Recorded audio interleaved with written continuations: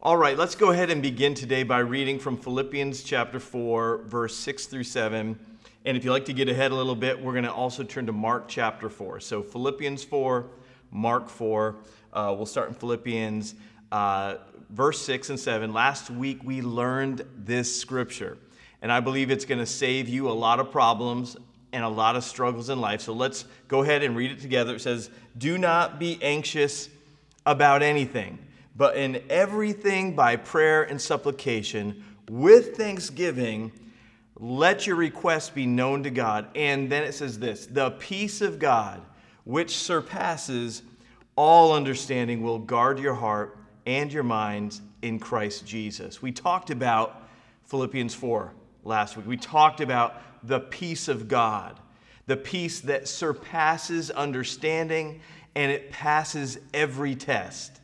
We talked about it guarding your heart, guarding your mind, and we also talked about finding peace through prayer and through praise. Anybody do that this week? Anybody practice prayer? Anybody do a little bit of praise this week? Prayed and thank God for something this week? I can tell some of you did. You're doing good. All of us, you're doing great. Keep going. And what I want to do is keep going to Mark chapter 4. This is the same story we examined last time, but from a different gospel. So we're going to turn to Mark 4. I felt we covered the assignment well, but there was something we hit toward the end of our time. I knew we weren't done yet, so we're going to return to the scene of the storm in Mark chapter 4, starting in verse 35. It says, "On the same day, when evening had come to them, he said to them, 'Let us cross over to the other side.' Now when they had left the multitude, they took him along in the boat as he was." And it says this, "There was other little boats also with him. And a great windstorm arose, and the waves beat into the boat so that it was already filling. But he was in the stern, asleep on a pillow. And they awoke him and said to him, 'Teacher, do you not care that we are perishing?' Then he arose and rebuked the wind and said to the sea, 'Peace, be still. Peace, be still.' And the wind ceased, and there was a great calm." Verse 40, "But then he said to them, 'Why are you so fearful? How is it that you have such little faith?'" No faith. "And they feared exceedingly and said to one another, 'Who can this be that even the wind and the sea obey him?'" Chapter 5, verse 1, "Then they came to the other side of the sea, to the country of the Gadarenes." I'm going to stop there as we continue our series, Find Peace. Let's pray right now. Jesus, we thank you today. You are the hope of the world, the whole world. And we pray today that your peace would become personal and it would become intimate. We invite the peace of God to rule our hearts, to guard our minds, to be the King of peace, to be our peace. And Father, we invite that work of the Holy Spirit.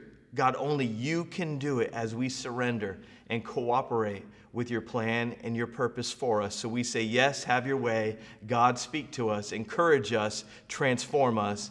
In Jesus' name, can you say amen?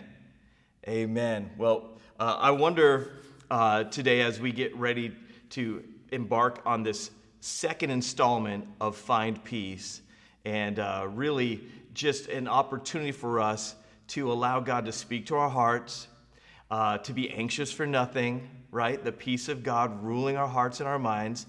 And I was thinking about this topic, and I was just thinking about calming, peaceful memories. I wonder what some of your favorite memories are, especially from your childhood.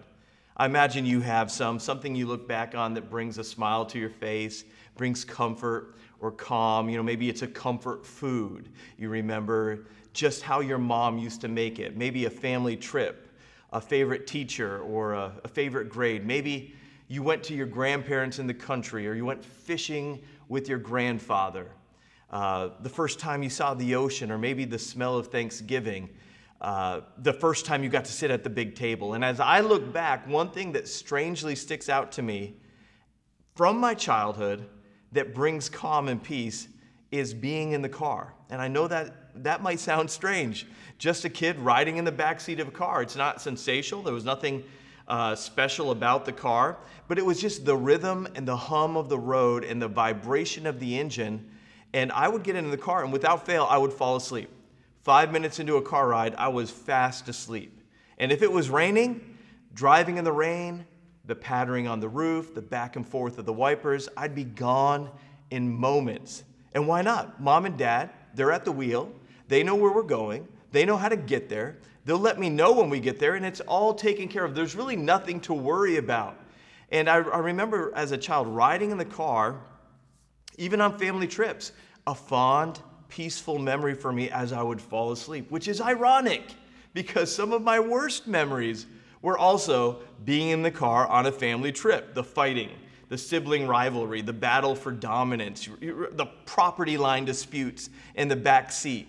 You know what I'm talking about, a family of 5, that's what we were, in a 2-door Nissan Sentra. Just this 2-door little compact car. That's a recipe for divorce and child emancipation. And it was just crazy. It was chaos. And we all need counseling when these things are over in our childhood. But it's interesting to me that the place of turmoil and trauma can bring you to a place where you find peace and rest. The title of our discussion today is Sleeping Through Storms. And as we read in our text in Mark 4, Jesus has a peace that is beyond what this world can give. It's a peace that passes and transcends what we're able to understand. A peace that will allow him to doze off in the midst of a storm and sleep soundly in the bow of a boat. Even when the wind and waves, listen, it's a peace that will allow you and I to doze off even when the wind and the waves are full on. When Jesus invites us to go to the other side, and he's, by the way, fully aware that there's a storm between us and the other side.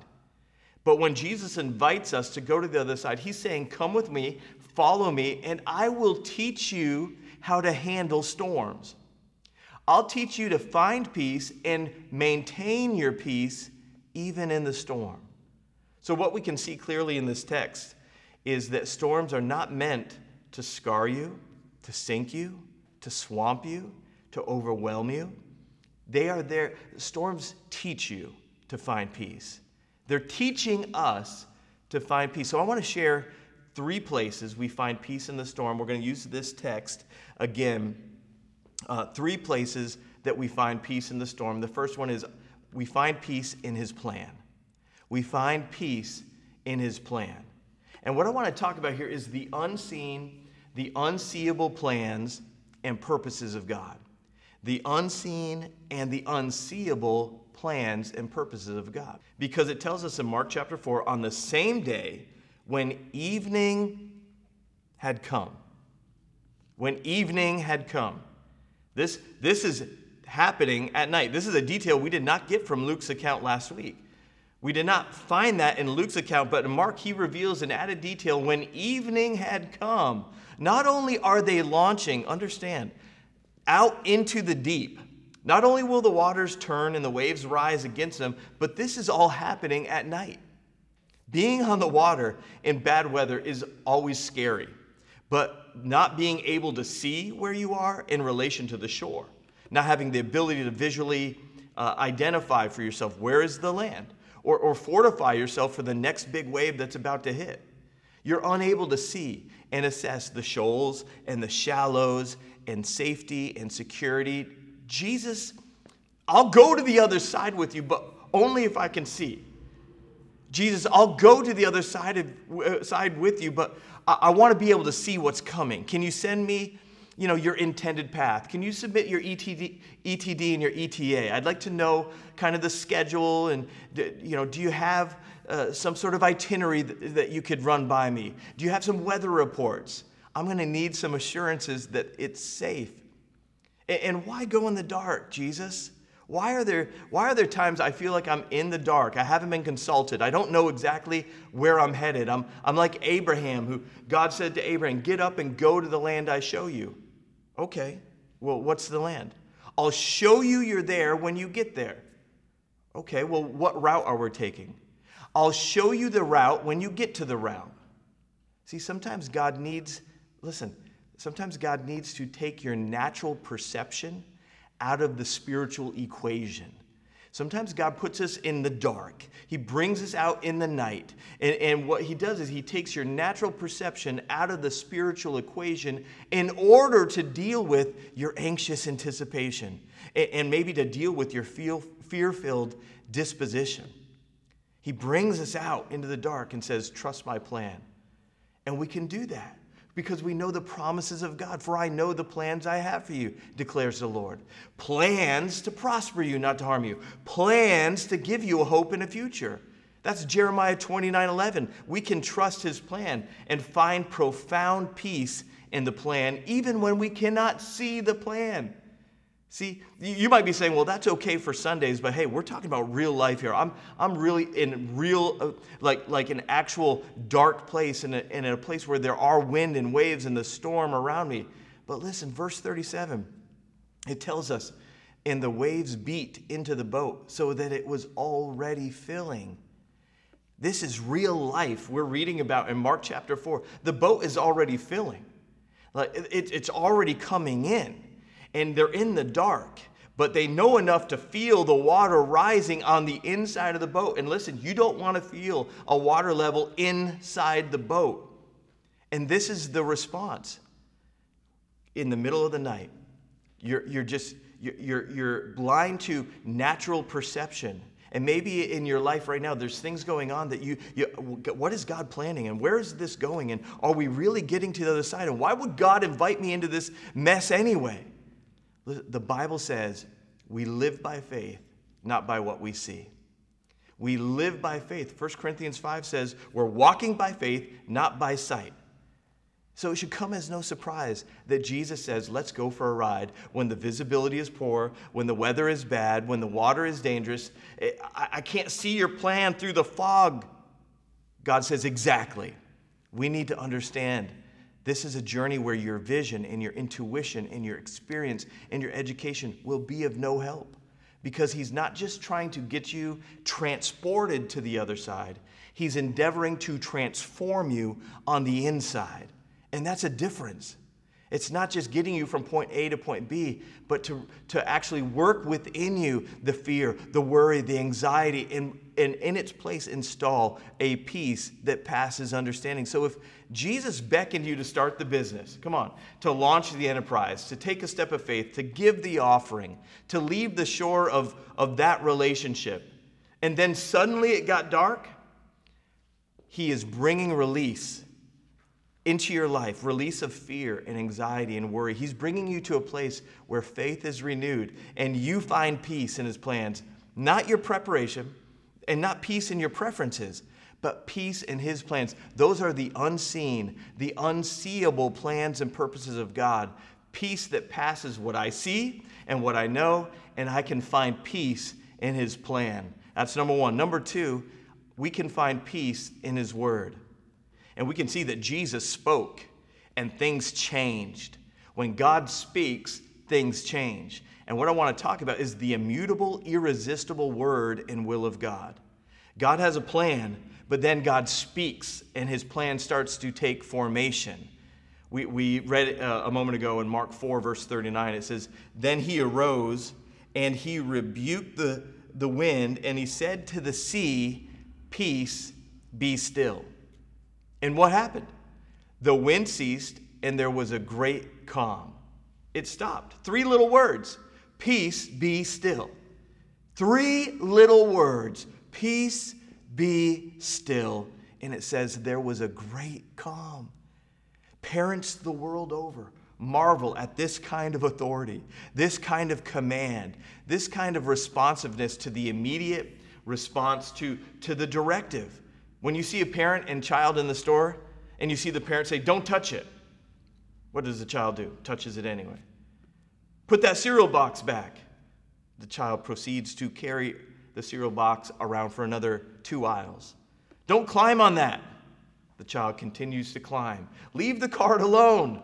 The child continues to ram the back of their Achilles every 20 feet. Unruly children, unruly waves. And we watch parents speak a word. They hopefully have authority and command and respect and all the things necessary.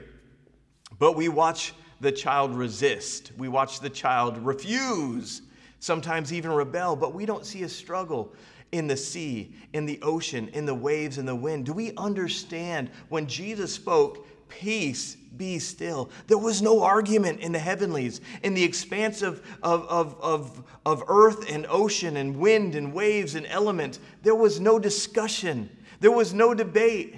Do we understand the authority and the power and the command and the hierarchy of when the King of Kings, the King of Peace, the Word that was made flesh, Jesus, who is the Alpha and the Omega, the Commander-in-Chief, the great I Am, when he declares, "Peace, be still," there was a great calm. He didn't say, "Hold on." He didn't look to the disciples and just say, "Hold on for a minute until this blows over. Sorry, guys." He didn't say, "Grab onto something. We'll just have to ride this out." He said, "That is enough. This ends now. This will continue no longer." And it happened at his word. I wonder what would happen if you and I began to turn the pages of this book, to allow the words of God to be pronounced over your marriage and declared over your mindset and confessed over your sin in your past and repeated over your future and declared over your finances, the authority of his majesty, the command of his care, the immutable and irresistible word and will of God, the promises and the peace we find between the pages of this book. His words are life. That's why Paul wrote to Timothy, he said, all Scripture is given by inspiration of God. It's profitable for doctrine, for reproof, for correction, for instruction in righteousness. And then it goes on to say, there's a reason that Scripture is given, that the man of God, the person, the people of God may be perfect, thoroughly furnished unto every good work. Ready, complete. That concept of shalom, the Old Testament word for peace, complete. That we would be complete, that you would be complete. Scripture is given to us so that God can continue completing you and I. His word, we need it. We find peace in it. And when he speaks, peace happens. The immutable, irresistible word and will of God. Peace and calm that is both supernatural and super personal. Peace that surpasses what I could do and transcends what I could understand. There is peace in his word. That's number 2. And finally, number 3, I find peace in his care. We can find peace in his care. This is the unstoppable, incomprehensible love of God. We're talking about the love of God, the unstoppable love of God, the incomprehensible love of God. We find peace in his love. And I want to look at it this in Mark 4, verse 38, where we can pick this up. It says, but he was in the stern, we're talking about Jesus here, asleep, it says, on a pillow. And they awoke him and said to him, Teacher, do you not care? Do you not care? Jesus, do you not care that we are perishing? What an amazing statement the disciples are making. Do you not care? See, before this, disciples were all good, right? They were calm, they were collected until the storm arose. And I look around, anybody can have fair weather, sunny skies faith. We have the fair weather faith, the nothing's going wrong faith, it's all good faith. But then the storm comes.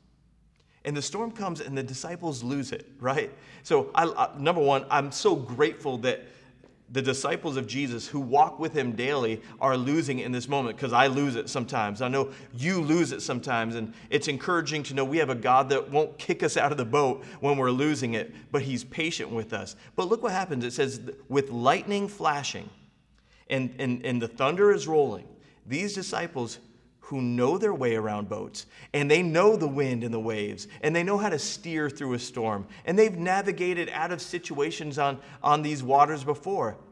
But yet in this moment, they lose their heads. They freak out. And when they encounter the storm, the first thing they question is God's love for them. Do you not care?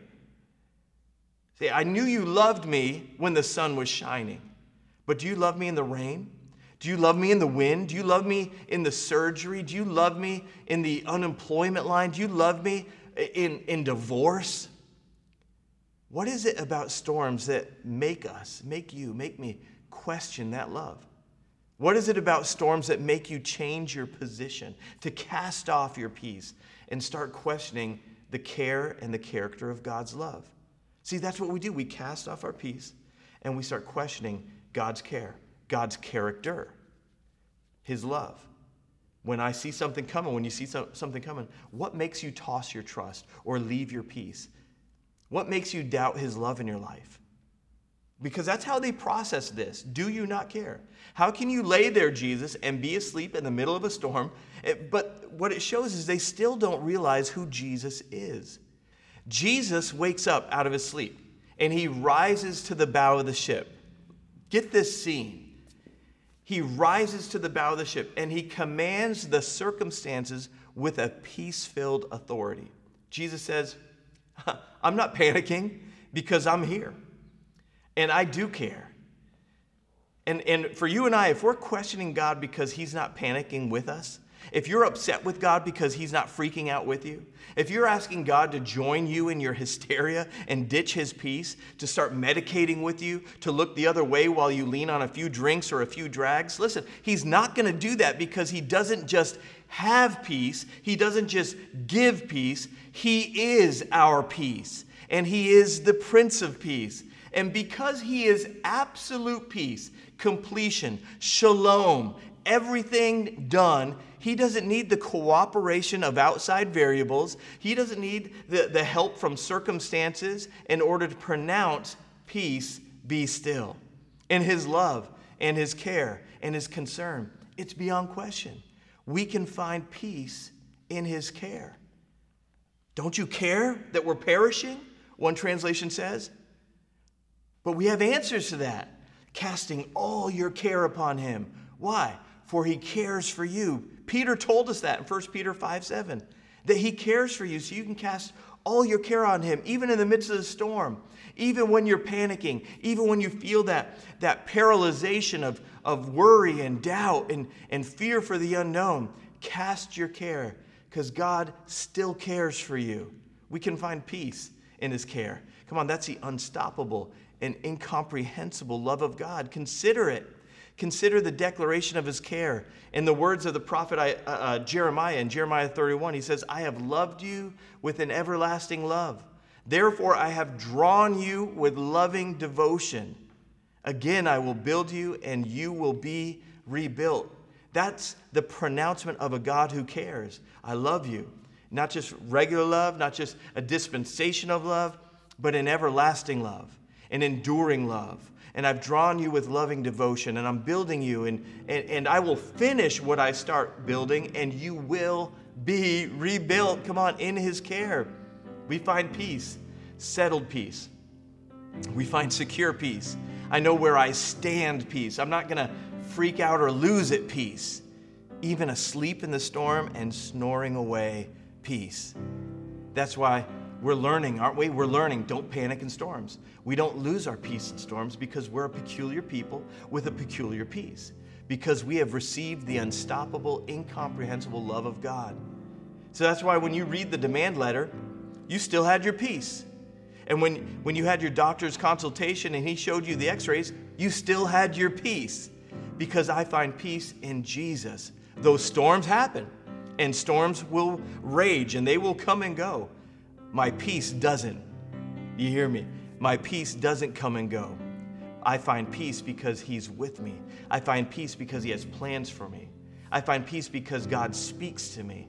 And I find peace because God is caring for me. I don't know what you're sailing through, but you can get through anything as long as you keep your peace. If you need the peace of God right now, I want to pray this over your life. I want to make a declaration over your life. So receive this right now, wherever you are in the midst of the unexpected and the tumult and turmoil and trauma of the world around us. We make this declaration right now. Father, we thank you that somebody is stepping into another dimension of faith right now, stepping into another place, entering into another level of trusting you. And there is some uncertainty for sure, and anxiety and insecurity involved. But we remind ourselves right now of your promise that he who began a good work in us will be faithful to complete it. So we declare right now, you're going to get us through this. We're going to make it. And I declare right now, you shall live and not die. Though you fall, you will not be cast down. Though the storm will rage, you will not be overwhelmed. You will get there. You may go through some stuff, but you will get there. You may be betrayed, but you will get there. You may get delayed, but you will get there. And the peace of God will guard you as you go. I declare that over your life. And one last moment I want to take to pray. And before we leave today, I want to pray with just one more group of people.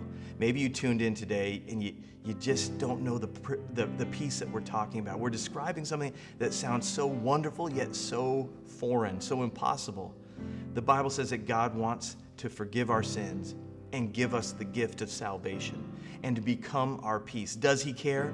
The Bible tells us, for God so loved the world, that he so loved the world, that he gave his only son, that if we believe in him, we will not perish but have eternal life.